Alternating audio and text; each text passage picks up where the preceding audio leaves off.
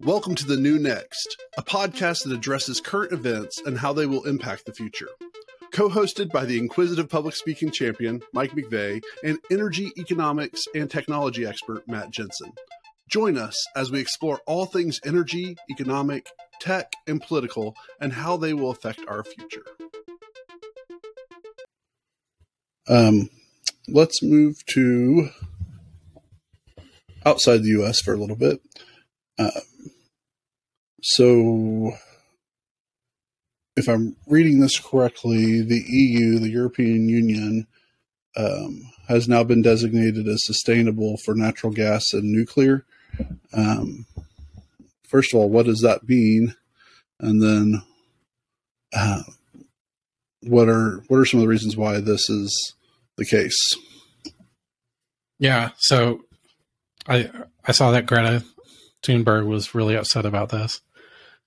But say that again. Greta Thunberg, she was really upset. Yeah, Greta about Thunberg. Who's that?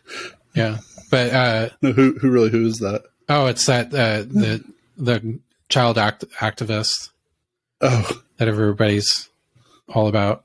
So is that the one that called out Trump, like from Switzerland or something? Yeah, I think she's from like Norway or something. Yeah, well, Nordic country, whatever. Yeah, or Sweden or something like that. So yeah.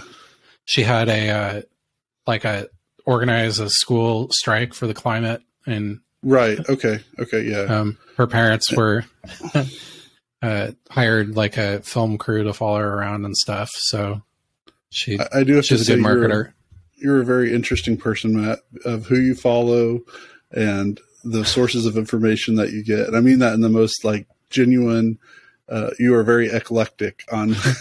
what you follow, which I'm glad you are who you are on so many different ways. But well, I appreciate her too. Like she's pretty, I'd say, consistent in her beliefs, even though I disagree with a lot of them or how she wants them implemented.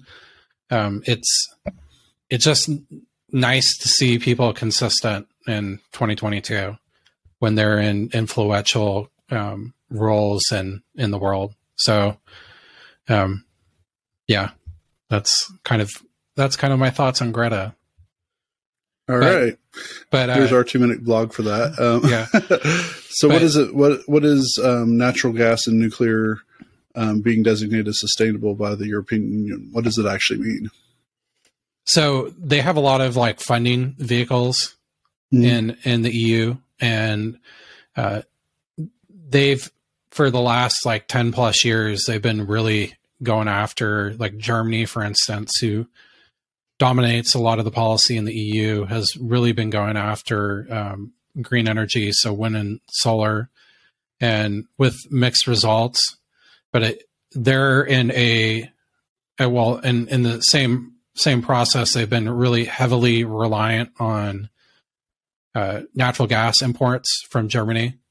So right. France, like we've talked about previously, has a much larger nuclear power capabilities than Germany, for instance. But, things kind of happen, right? And, Germany's using a lot more coal these days than they were.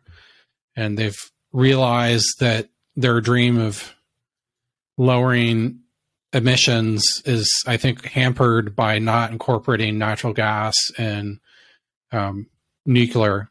So natural gas, even if it's like a bridge fuel, there's not a robust hydrogen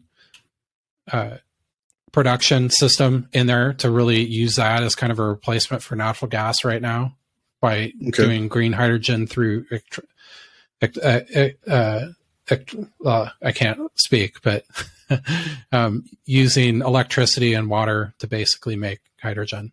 So that's not fully scalable right now. There's not a lot of good solutions.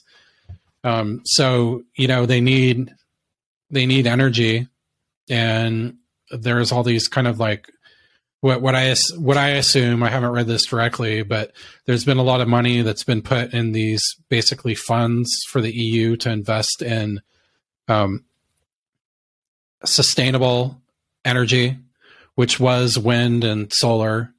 And now they've extended that to nuclear gas and nuclear, because although these are both technically fossil fuels, or fossil fuel and mineral fuel,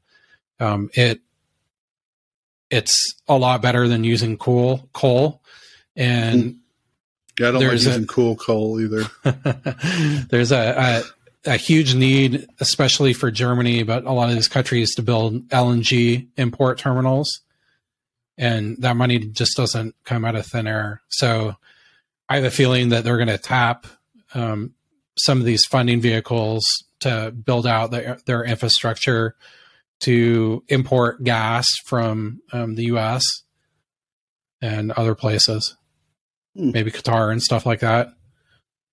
Okay. So I think they've really hit this point where they're worried about keeping social cohesion.